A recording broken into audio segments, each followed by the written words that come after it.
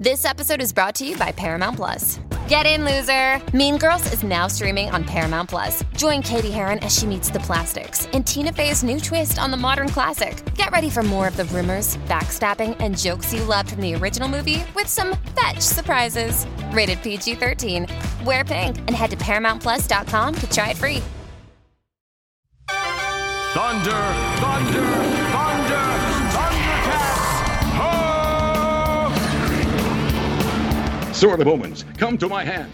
I, Lion-O, command it. Hi, this is Larry Kennedy, voice of Lion-O and Thundercats and Bluegrass and Silverhawks and the voice of Sonny the Cocoa Puffs Bird and Count Chocula and so much more. Forget that, though. What I'm here to tell you is listen. Keep listening to the Canned Air podcast. Do it!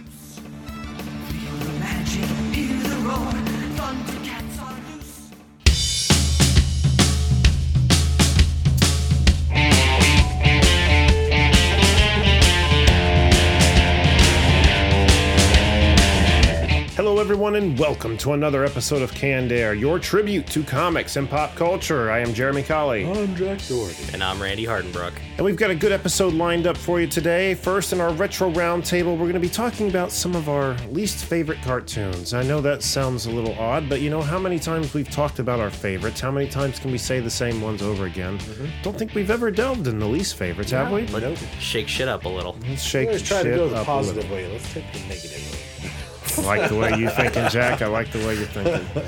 And then after our Retro Roundtable, we're going to be welcoming filmmaker Rob McCallum to the show to talk about his new documentary on the evolution of cartoon culture and, boy, so much more. I'm not even going to try to get into it now because I want him to tell you all about it. It's so freaking cool. In the documentary is called Faking Filmation. It's on Kickstarter right now, running until May 6th.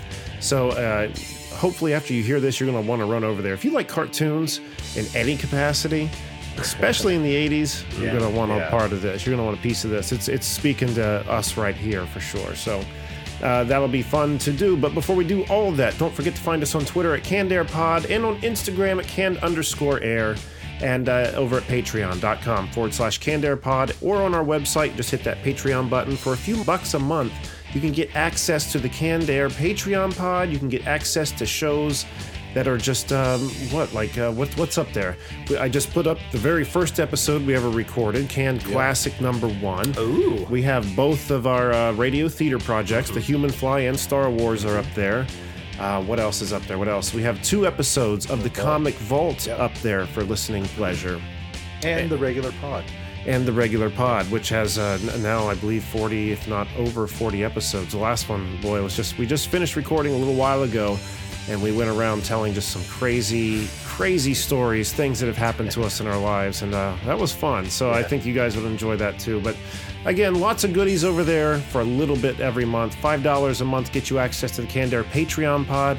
$10 a month gets you access to all the audio content we have, and I believe $10 is where merch comes in too. Ooh, yeah, stickers. Hang out for a little while, you get some tote swag. bags. Yeah. So it's I think I need to touch it up a little bit now, but still, it's come a long way, that Patreon page. Yeah, plenty of content for your money.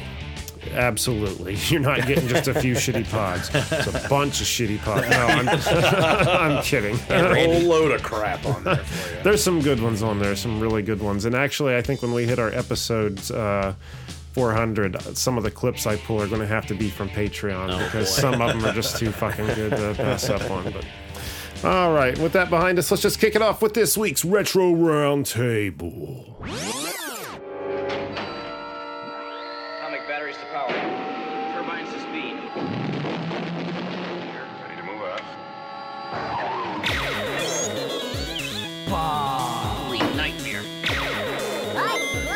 Holy barracuda. All right, least favorite cartoons. Jack, what do you got? So I always loved The Muppet Show. Matter of fact, watching Disney Plus, I was watching the old Muppet Show. Watched the Star Wars one with Mark Hamill and R2 and all that. Man, that was episode. Are we about to throw down here, Jackie? Continue. But the Muppet Babies, Oh, I hated that cartoon when I was little. Go eat a bag of dicks.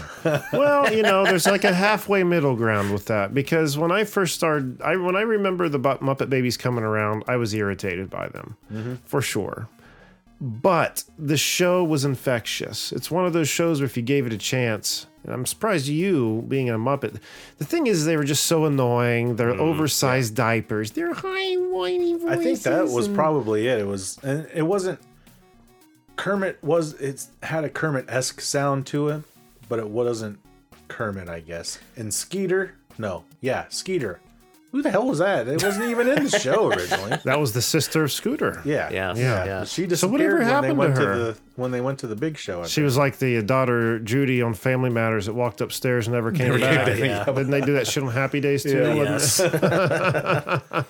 I guess my perspective on that's a little different because I was at the right age. Like I grew up kind of with Muppet Babies. Like that's the one I was exposed to a little bit more, and then I watched the original Muppets kind of after. So I kind of have that emotional attachment to Muppet Babies. It was a good show. I enjoyed it. I mean, it's not something I could revisit again, like the Ninja Turtles or He-Man or G.I. Joe or anything like that. But I just remember having fun. It was so cool just how that room they were in, that nursery room they were in, just turned into anything. Like there was a whole Star Wars episode themed around that. There was a whole Wizard of Oz like it was always themed around like popular movies and stories and shit that you knew. So that aspect, it was kind of like Rugrats before Rugrats, because they essentially did the same kind of thing, just not based around a previous IP. You know what I mean? I didn't like Rugrats either. I enjoyed Rugrats. It was a funny show. Fun. It was the art style was what I can understand that. It was almost squiggle vision, but it wasn't really moving. Close, It was just very a little erratic. rough. Man, Grandpa Jack's taking a shit on my childhood right now. It was a polished rough, though. It's funny because no matter how fucked up Tommy Pickles' head looked, like it always had the same dents and bumps and ripples everywhere. Yeah, so it's like it wasn't just a result of a shitty drawing. It was, he was supposed to have that look. I don't know. There was almost a graining look in that universe because a lot of those characters all had great big overbites, like the Simpsons. You know what I mean? Yeah. I think Angelica was one of the worst parts of it, though. Oh yeah, I hated that little girl. Yeah. So much anger. I know.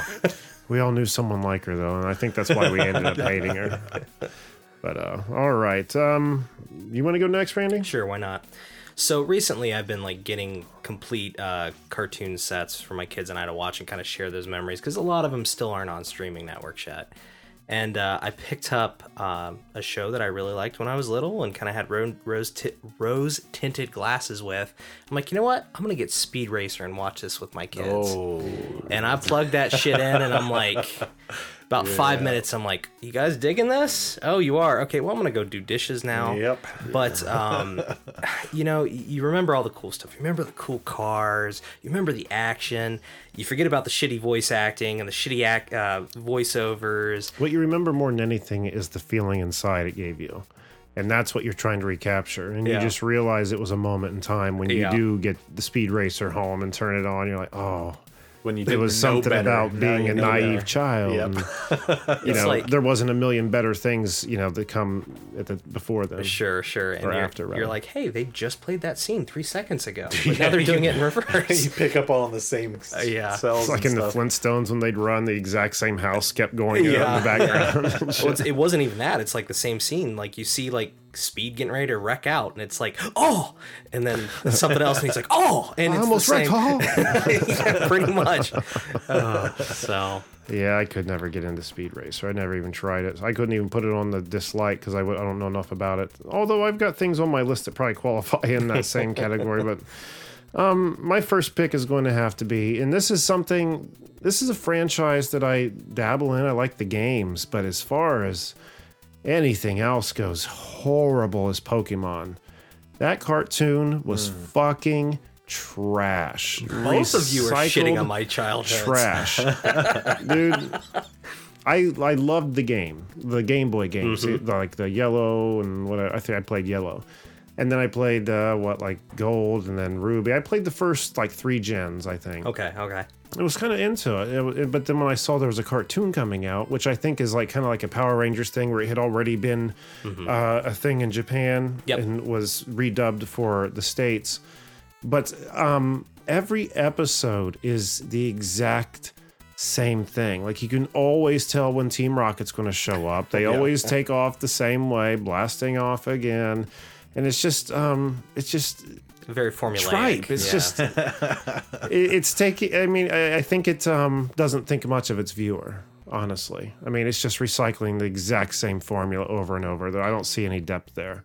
Now, there were later series, like there's some YouTube series I saw that was like a bunch of shorts that looked like it was pretty cool because it was actually showing the battles. Like, and that was the problem with that fucking show. Was like, anytime it was like, all right, there's about to be this big epic battle. See who's the winner here. Right when shit gets in the heat, here comes Team Rocket with their fucking back and forth poem. And I'm like, nope, changing the channel. Like, I'm not even humoring this shit. Like, you just can't watch a fucking fight. Like, what you want to see, like, being into those games and stuff. No. Speaking of the fights, are they anything like Dragon Ball? Because I've never really sat and watched Pokemon the series. It's a lot more slapsticky. It's, Dragon Ball has some very serious, intense moments, and That's for sure. I mean, the movie aside, the first movie anyway, the show was Pokemon movie. Yeah, the show That was good. I liked it. Yeah, I mean, it was very much intense, kind of that epic. Was that the Mewtwo climax. one? Yes. Yeah. I think I saw that, and I don't think I minded that. Is that where the unknown ones come from too? Like there was a whole bunch of like Pokemon in the shape of like letters or some shit. So that was from Gold and Silver. So that was like the next okay. gen, which I don't think was in the first movie, but in the second. But yeah, to answer your question, like it was very much lighthearted and it was geared towards a very young audience. So it was mainly just like. throw a ball, maybe 2 moves, and that was over. The Pretty fight. much. It was all within about like the 8 relationship with Ash and his Pokemon, not so much the battling. It was like, oh Pikachu, you're so cute, or oh Caterpie, you can do this today. Just stuff like that. You've got this, Caterpie. Go get him. So Jeremy, Yeah, Jeremy's what, 3-4 years older than me? How old are you again? 32.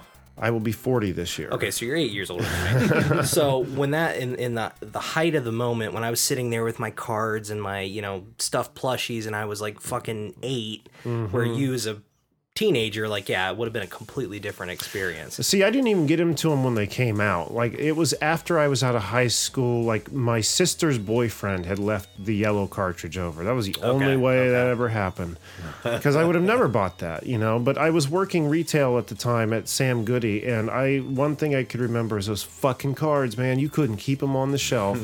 The second a box hit, it was gone. And, like, you even got to a point where you had to, like, only so many packs per customer, but I get the card game. But I don't know, like, again, it's just that thrill of the battle. Like, I don't know, it's very much like a Final Fantasy RPG battle when you're doing this. Like, it's exactly what it's like. Fight, retreat, you have moves to choose from and stuff, You just have to choose carefully, choose who you're going to use, and I don't know. Like, Pokemon Go has come a long way, because now you can just, at any time you want, get on a server and battle anyone in the world, And it really makes you fucking think. Like, you think, oh, I got a strong group here, but you get in there and someone fucks you right up. Right. Okay, I need to rethink my strategy, Like, okay, I don't know. I'm not going to get into details, but there's a lot of in-game awesome mechanics. Potential there, I guess, for an entertaining show.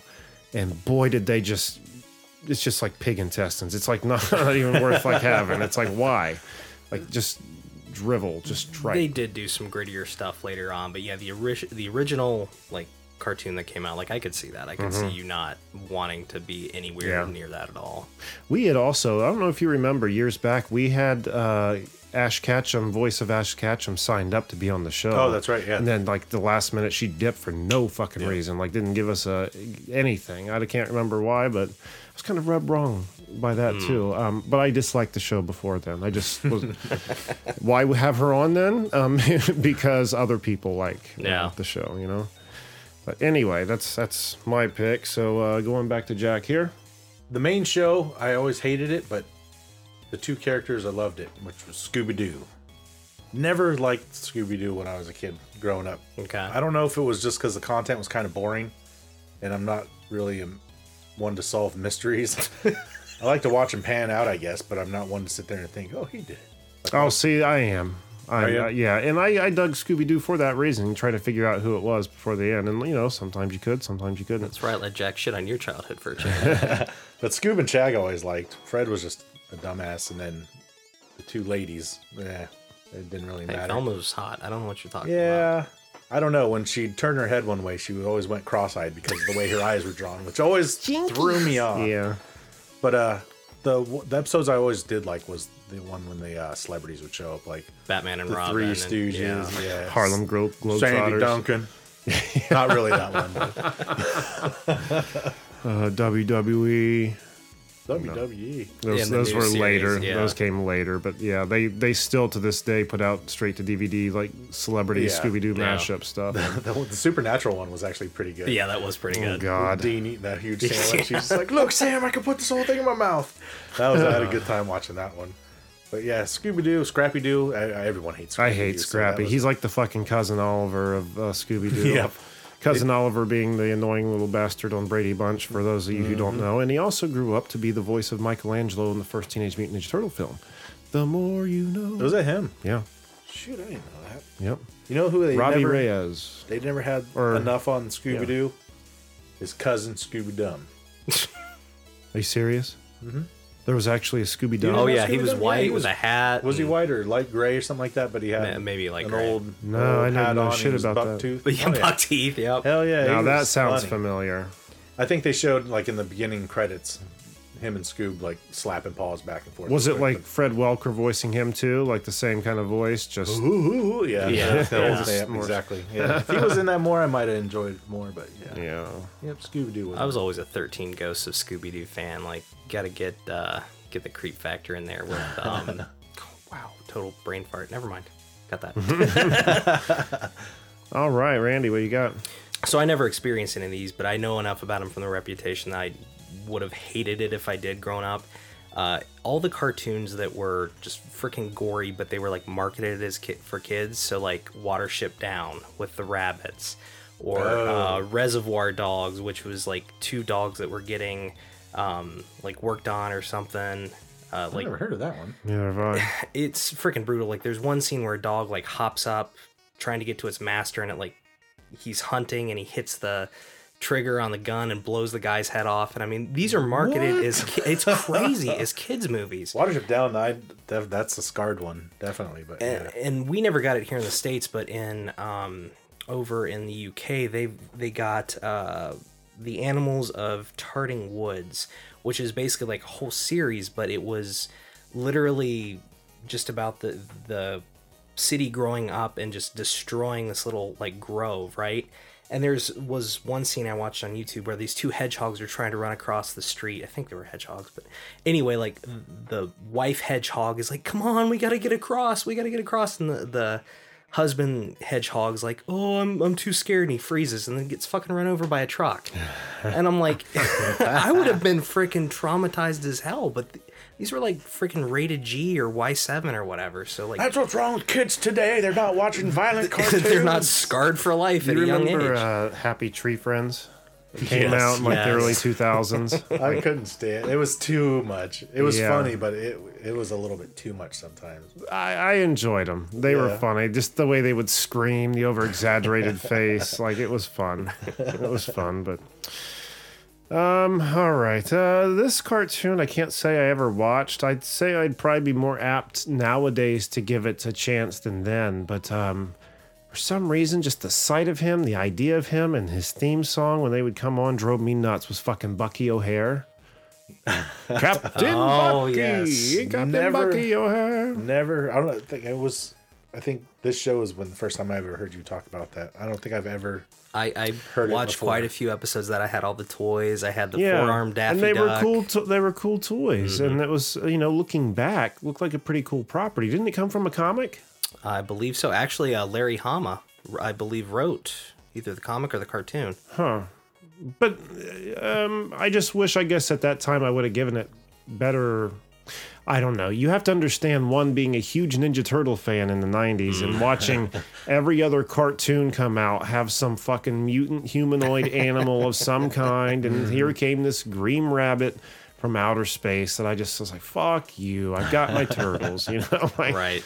don't need it. But I guess that would have to be one of my big ones. Speaking of turtles, I'll squeeze another one in really quick right here. Was after Nickelodeon got the turtle property. They put out that amazing CG cartoon that was such a great tribute to the franchise and the fans. And then they followed it with the rise of the TMNT. That new one, yeah. And it was horrible.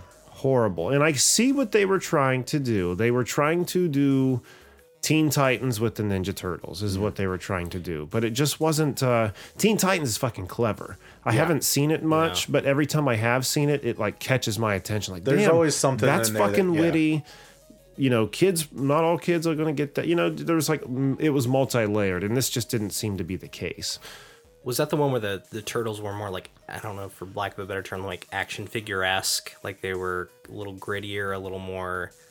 Raph was huge. It was just two-dimensional, Donnie had a big like... square head. Okay, because I have a gripe with that too. That's the one where April's African-American, is that correct? Yes. Yes. That's not my gripe, sorry, but...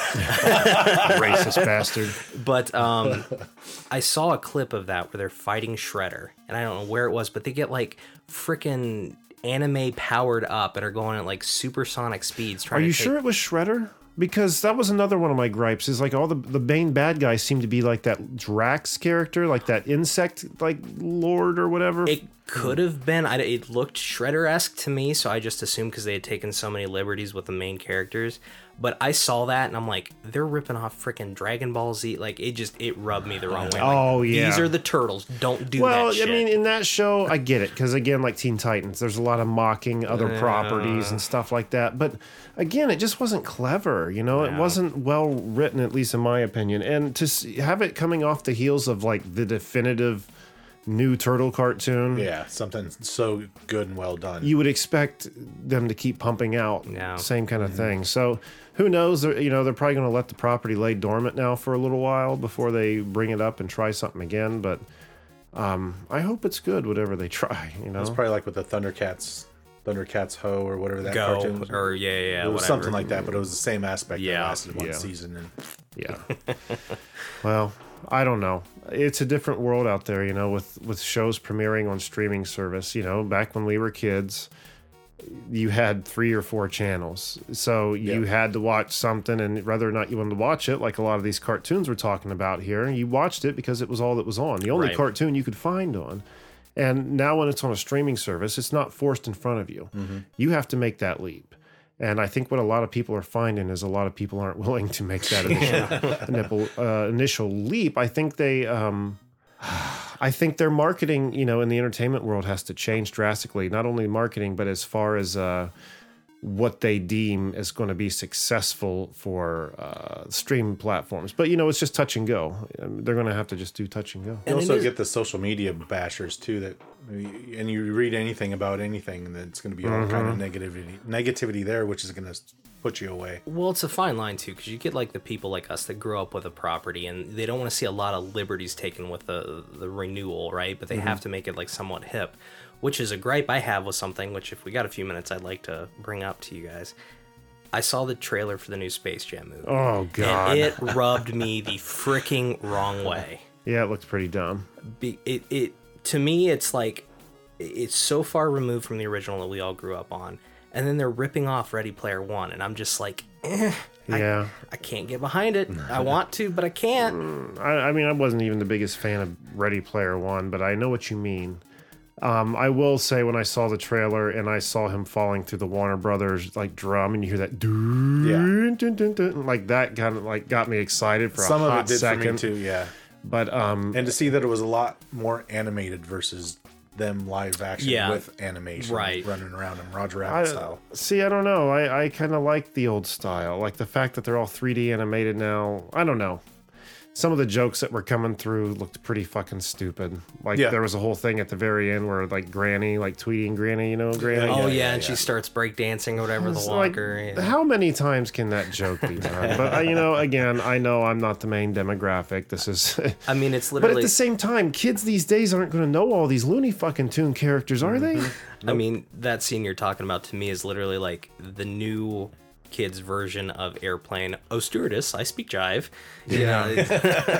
I don't know. I just am not excited at all about it. But see, I'm a huge Tom and Jerry fan too, and that movie looked like it was going to be dog shit too. Yeah, I don't can't know if I wanna imagine. hurt myself to watch it. No, those old cartoons are perfect. Yeah. The 60s and 70s, I think, are the best era for me. Tom and Jerry for me. I love them. More than likely, the movie is just rehashing everything that I've seen when I Right. was a kid anyway. So It's just very disappointing when you don't have people that take time and really do like the right thing with the property. But on that note, we've got Rob coming up after this break that he cares for everything he does. So and has a great appreciation for the cartoon culture, and then which I'm excited about, which we've just been talking about here unintentionally. I guess talking our least favorite shows kind of brought it out in us. So kind of came full circle, didn't it? It did. I like it. All right, let's jump to a quick break, and we'll be right back with Rob McCallum. This is Alex Hasty, the host of Ohio vs. the World, an American history podcast. On Ohio vs. the World, we'll travel back in time with the authors, historians, and even witnesses to visit the most exciting, consequential, and too often overlooked topics that have shaped America's history. There seems to be an Ohio connection to so many important moments. When you said Ohio versus the world, we did some damage. So join us and we'll take a deep dive to enlighten, educate, and entertain you as Ohio vs. the World makes history fun again.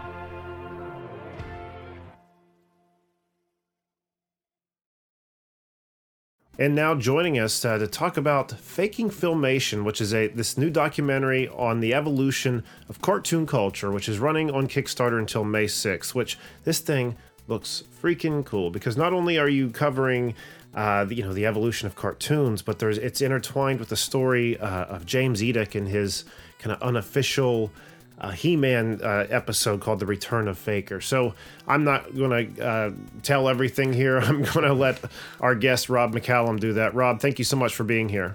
Well, thanks for welcoming me back. I tried to make a worse impression last time, so you guys didn't have to be humble and bring me back, but you have. Thank you so much. It really takes a lot more, I think. It's awesome to have you back, man, and it's even more awesome to learn about this project you're doing. There's so many layers to it. So can you just describe to the listeners exactly what Faking Filmation is? Yeah, absolutely. It's been a project that's been in the works for 2 years. It probably would have been further down the road if it wasn't for COVID, but, silver linings and all that because it gave us more time to plan. Long story short, I've made a career out of pop culture documentaries. I've looked at the world of action figures, video games, heavy metal, and one of the big, missing components or quadrants of pop culture is, of course, cartoons and animation. So I've been kind of on the hunt for the perfect story to give me the excuse to look at cartoons. And when I say on the hunt for the perfect story, I don't like to do just historical retrospective documentaries.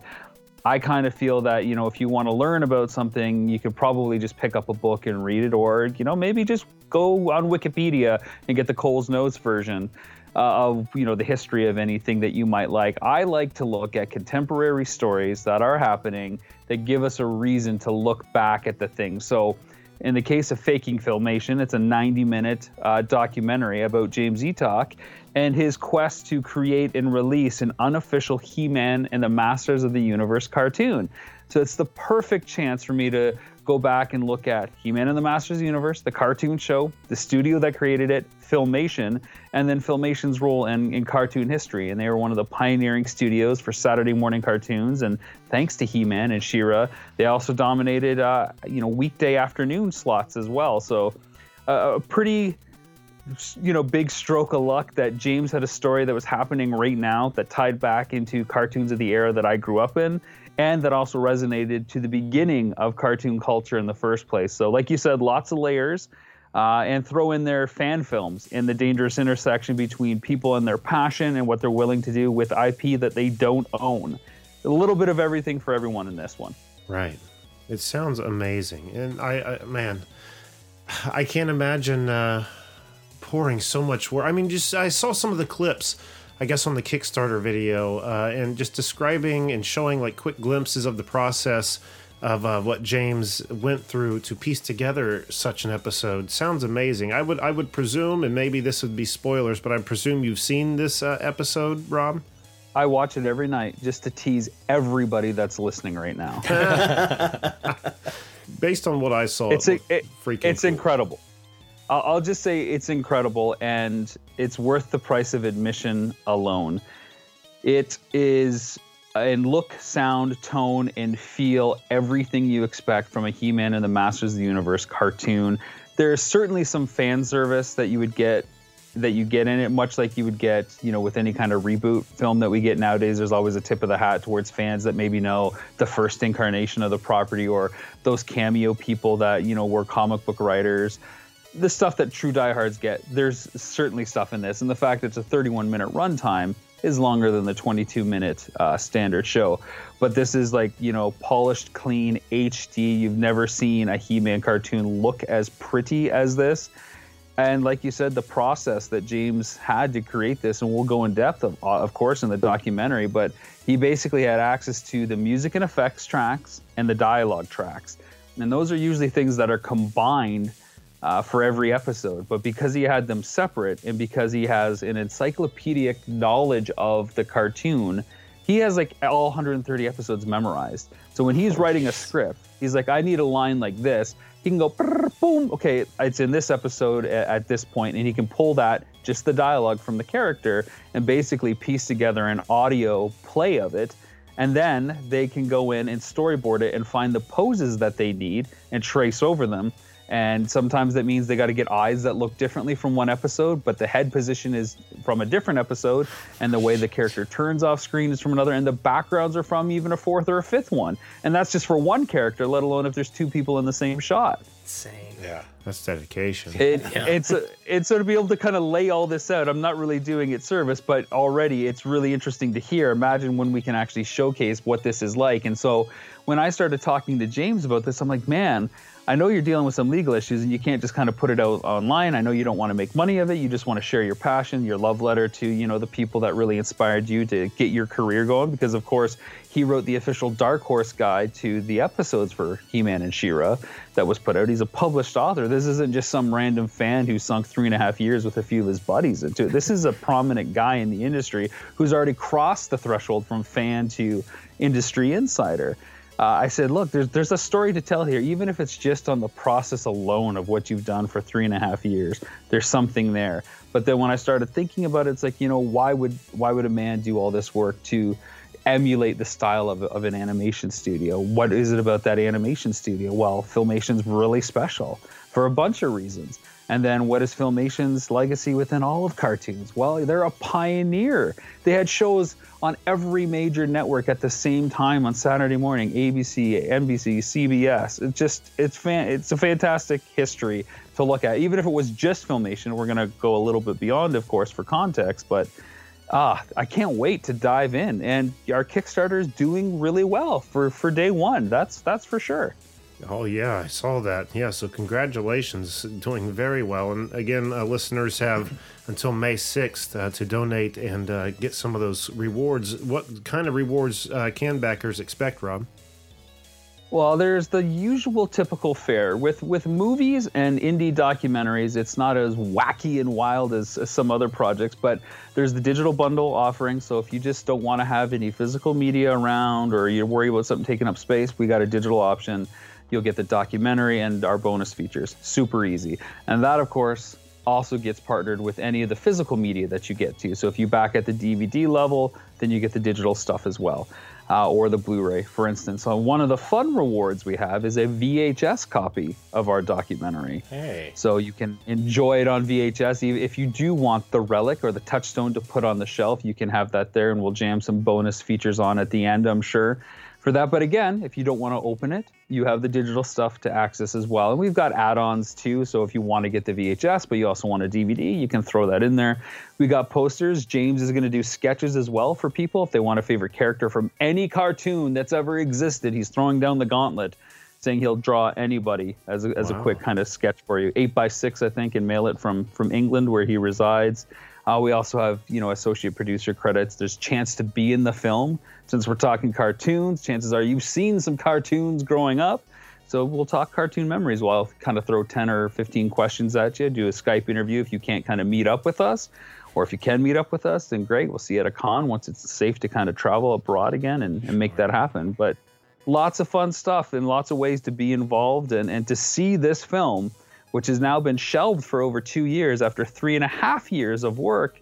There's a chance to get this out there. Now, James's path to get this released is, I don't know what he's going to plan on doing. It's his goal to get it, endorsed by the rights holder so that it can be officially released without any legal threats or getting skewered. Right. And that's up for him. I'm a firm believer, especially given the other films I've done where the path to success isn't always clear. It's always kind of hidden, that there is a way through. And it always comes down to determination and how far you're willing to go and what you want to do to believe in that dream. And, James has overcome a lot of adversity in his life, and he keeps pushing and pushing. So this is a great chance to see how far he's willing to push to get that one thing that seems to be eluding him. Jack, have you seen the Return of the Faker? Did you see the Kickstarter video at all? Just a little. I saw the pictures of it. I didn't get a chance to look at the video itself. The context of the Return of Faker, this initial, unofficial, rather, He-Man cartoon that James made. Faker being, I'm not a He-Man aficionado, so please bear with me. But from what I took from the video was that... I'll correct you, don't worry. But from what I took from the video was that in the cartoon, Faker was always looked just exactly like He-Man, just with glowing eyes, where in the action figure had like blue skin and shit. Yeah. So this is the blue skin He-Man being brought into the universe. It looks so cool. I have to say, just from doing those G.I. Joe PSAs, those are 30 seconds that we do. We do voiceover for. And there's times where I wanted to put something else into them that I've had to go into other G.I. Joe clips, try to find something. Pull from. That is a pain in the ass. I cannot imagine doing that for 30 minutes. I mean, not only sound, but every cell. Everything. And, But at the same time, I don't know the cartoons. I don't have an encyclopedic knowledge of it, so I'm sure you would just have to easier, but still, Netflix and chill for a long time to get all that knowledge. That one. Yeah. And guys, it's not just like the 31 minutes of story. He has bumpers in there too. Like, we'll be right back after these messages, and he's got the moral at the end. That's awesome. Oh, for real? One of the bumpers he has in there was a bumper that was never used in broadcast, but because he has line art and so many animation cells, they were actually able to do the entire sequence and digitize it so it could be shown for the first time. Holy shit, that's awesome. That would be cool. It's hardcore. I mean, anybody that knows the show casually would understand here's a bumper with Orko saying, we'll be right back after these messages. Bring. Right. And then here we are, I told you to be back. It just feels familiar. It has that cartoon see you soon vibe. But this is like a kind of cool piece of history that's never been shared before. It was never done past line art, so it had never been colored. It was the colors were emulated based on other similar, images and creatures and whatnot. In the case of the bumper, so it's not just parody, it's not just fan desire. This is actually showcasing history as well. Hopefully, if you can get it greenlit by the powers that be. I sure hope so, because I would love to see not only something like this, get through. It's amazing to me that there's so much rebuttal against it, because Filmation isn't around really anymore, are they? No, but NBC Universal owns the rights to it, okay? And ultimately, if you don't own the rights, you can't mess with somebody else's IP. It doesn't matter who you are. If you put something out there saying it's Star Wars and it's not, and people think it is Star Wars, and it doesn't represent the values of the company, well, Disney might get a little upset. Yeah. Some companies are a little bit cool. I mean, you guys remember what happened with probably Star Trek Axanar a few years back, which is the fan film that raised millions of dollars, and it had people that actually worked on the show and had Hollywood production values. And Paramount said, no way. This is not a fan film. This is like a professional production. It's just not been endorsed by us. And this is going to essentially confuse people thinking it is our thing. And we can't have brand confusion because then it dilutes the stuff that we are doing. And, right now, there's 2 new He-Man shows coming out. There's one by Kevin Smith that's supposed to be like a reboot attempt, or not really a reboot, but kind of a continuation of the Filmation series, although it's done in anime by Powerhouse, who is the company that did Castlevania, amongst other shows. And then there's a new CG show that's aimed like squarely at kids, which will be completely different. But, does NBC Universal want this other thing that's coming out there? I don't know. Is this just an issue of timing? For the last 20 years, things have been dormant except for the last year or so. Right. So if this was done a year, 10 years ago, would it matter? Will it matter in 2 or 3 years? It's so tricky. It's very tricky. On one hand, this could be an amazing opportunity for the IP holders because it will galvanize the fans.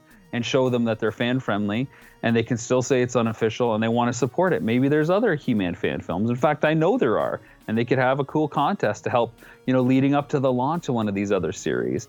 Submit your fan films, and we'll show them all at Comic-Con on a big screen like Super 7 did 5 years ago when they did the Curse of the Three Terrors using some of the original voice actors, and then sold those on VHS tapes. There was no problem then, but now it's different. So we'll see what happens and what James is able to do and who he has to talk to and what obstacles he's willing to try to break down. Regardless of where that goes, we will be including the cartoon with fun factoid pop-up video stuff surrounding it. So if you guys remember pop-up video, or even Blind Date, if you guys are of that generation, commentary and stuff would pop up. So if you can visualize the cartoon sitting kind of center, but all around it different quadrants, and as things happen in the cartoon, you'd get different trivia facts that kind of say, this stuff is from these episodes, or in order to achieve this, we had to do this, or this is the only time that all these characters ever appeared in a single shot and never happened before, so this is why James did it. So it's kind of like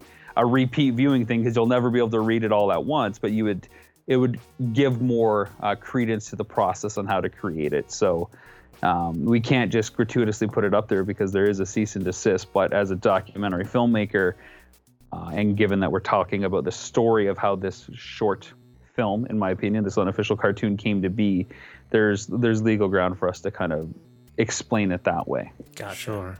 Makes sense. The 4 non-blondes meme is still around and being as beloved as it is. Hopefully this has the same effect. Huh? Yeah, and NBC Universal hits everything with a cease and desist that has that iconic imagery out there, and they make money off that non-blondes, video that's out there on YouTube. So they're aware of stuff like that, and some stuff they let go and some stuff they don't. The worst part is, in my opinion, they were well aware James was doing this for years, because James would show little clips at different live shows, and when James was working on the official He-Man YouTube channel for them, they had different clips that were up. So where's the change of heart? And did they set a precedent that's too dangerous and they're just trying to, turn their back on it? Again, back to Kickstarter. You'll find out when you watch the film. Awesome. There you go. Man, you've got me baited. That sounds awesome. Yeah. And really quick, Rob, we kind of briefly touched on your other projects. I do want to encourage the listeners to go back to episode 304 when we talked to Jay about Nintendo Quest, and then episode 332 where we talked to you about Action Figure Adventure and some of your other IPs. But I do want to congratulate you because Action Figure Adventure, since we talked to you last, did get picked up for syndication, correct? Well, it's broadcast in Canada. Up there at Jinx Esports TV, which is part of Super Channel, and domestically the rights have been picked up as well. Now, I've been asked not to say which company is representing us internationally, but they know what they're doing when it comes to toy series. So it's really cool to have them as partners. Action Figure Adventure Season 1 is available right now. It's in stock at Big Bad Toy Store, which is one of the premier destinations for online collectibles. There's only like 20 copies left from everything that got sent. So if you want a copy, go there now. Please get it. It's $4 free shipping anywhere in the U.S. It's a great deal. And you'll get all 10 episodes of that. Yeah, and thanks for plugging Nintendo Quest. And, of course, Video Game Box Art was another series that came out. And that was picked up by Nacelle, which you guys know very well. Mm-hmm. Yeah, very much so. But, again, man, it's always great fun seeing what you come out with, because I know the passion and the time and the quality you put into all your stuff. So super excited to see any project you have coming down the pike. Oh, thanks, man. That's awesome. I really appreciate that. It's unfortunate that it takes 2 to 3 years to get these projects done, because that's as often as we usually loop back on this stuff. But it's always a pleasure sharing what we try to do on this side with folks like yourself. Well, man, this has been amazing. I cannot wait to see this film. It's going to be so freaking cool. And again, based on the success of your first day on Kickstarter, it looks like we're all going to get to see it. So yeah, very excited about that. And Rob, you're on Twitter or Instagram? Yeah, I'm on both. You can find me at Rob McZob on Twitter, and the same thing on Instagram. If this gets funded, we'll start a Faking Filmation profile on Instagram as well. You can find Rob McCallum Films on Instagram as well, or you can check out Action Figure Adventure, or the 2 other series that I just sold on toys as well. We recently just turned our podcast into a TV show because Super Channel picked that up as well. So check out the Jay and Rob Toy Show. Very good at that. How about it? Lots of irons in on the fire.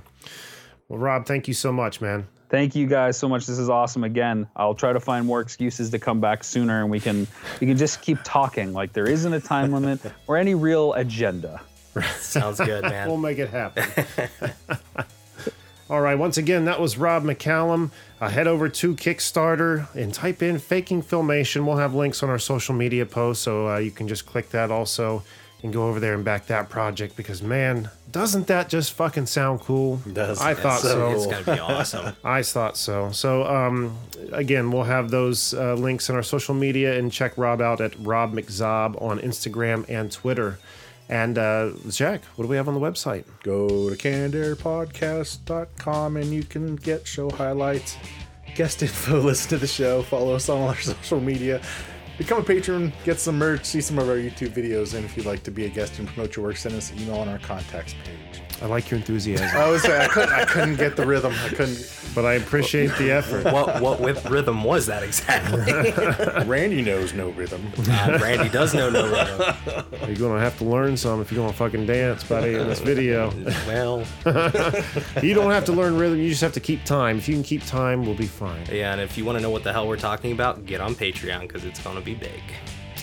Oh, I don't know if that's going to be on Patreon. That's going to be out to the masses. Disregard everything fucking Just Randy disregard says. we're talking inside information. This is a project we're discussing that's so fucking far out, it's not even worth mentioning right now because we don't even know if it's going to happen. It's so out there. But if it does, just know that 2-3 years later when it comes out, you'll be like, oh, I think what I they were remember talking this. about. Yep. Don't forget to find us on Twitter at CannedAirPod and on Instagram at canned_air. And once again, on our website, hit that Patreon button or just find us at CannedAirPod on Patreon. $5 a month, get you access to all that shit we were talking about at the top of the episode. Hours and hours of entertainment for a few bucks a month. Come on, people. Come on. All right, I think that's going to do it for this week. So until next time, I am Jeremy Colley. I'm Jack Doherty. And I'm Randy Hardenbrook. Thanks so much for listening, everyone, and be excellent to each other.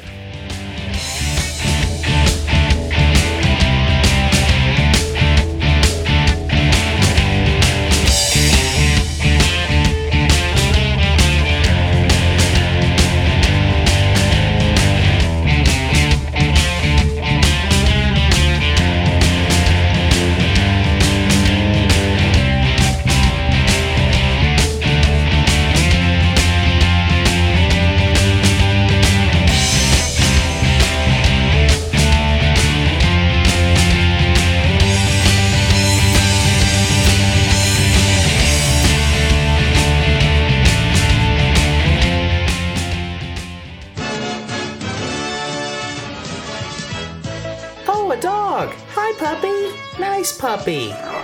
Oh, no. Don't run, it'll only make things worse. Mutt. Remember, you never want to approach a stray dog, especially one that's foaming at the mouth. Get away from the animal as quickly as you can and tell a grown-up. Hey. And knowing is half the battle. G.I. Joe!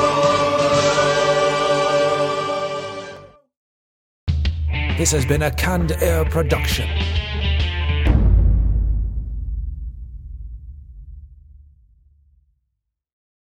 Don't you know that you're a grown-up?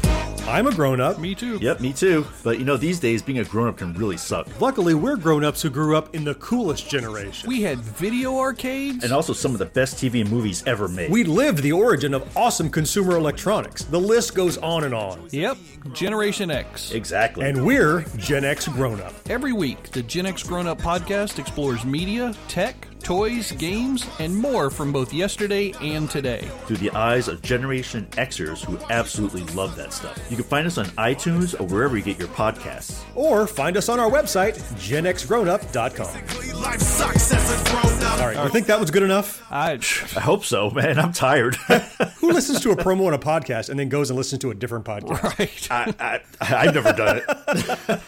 No. Right.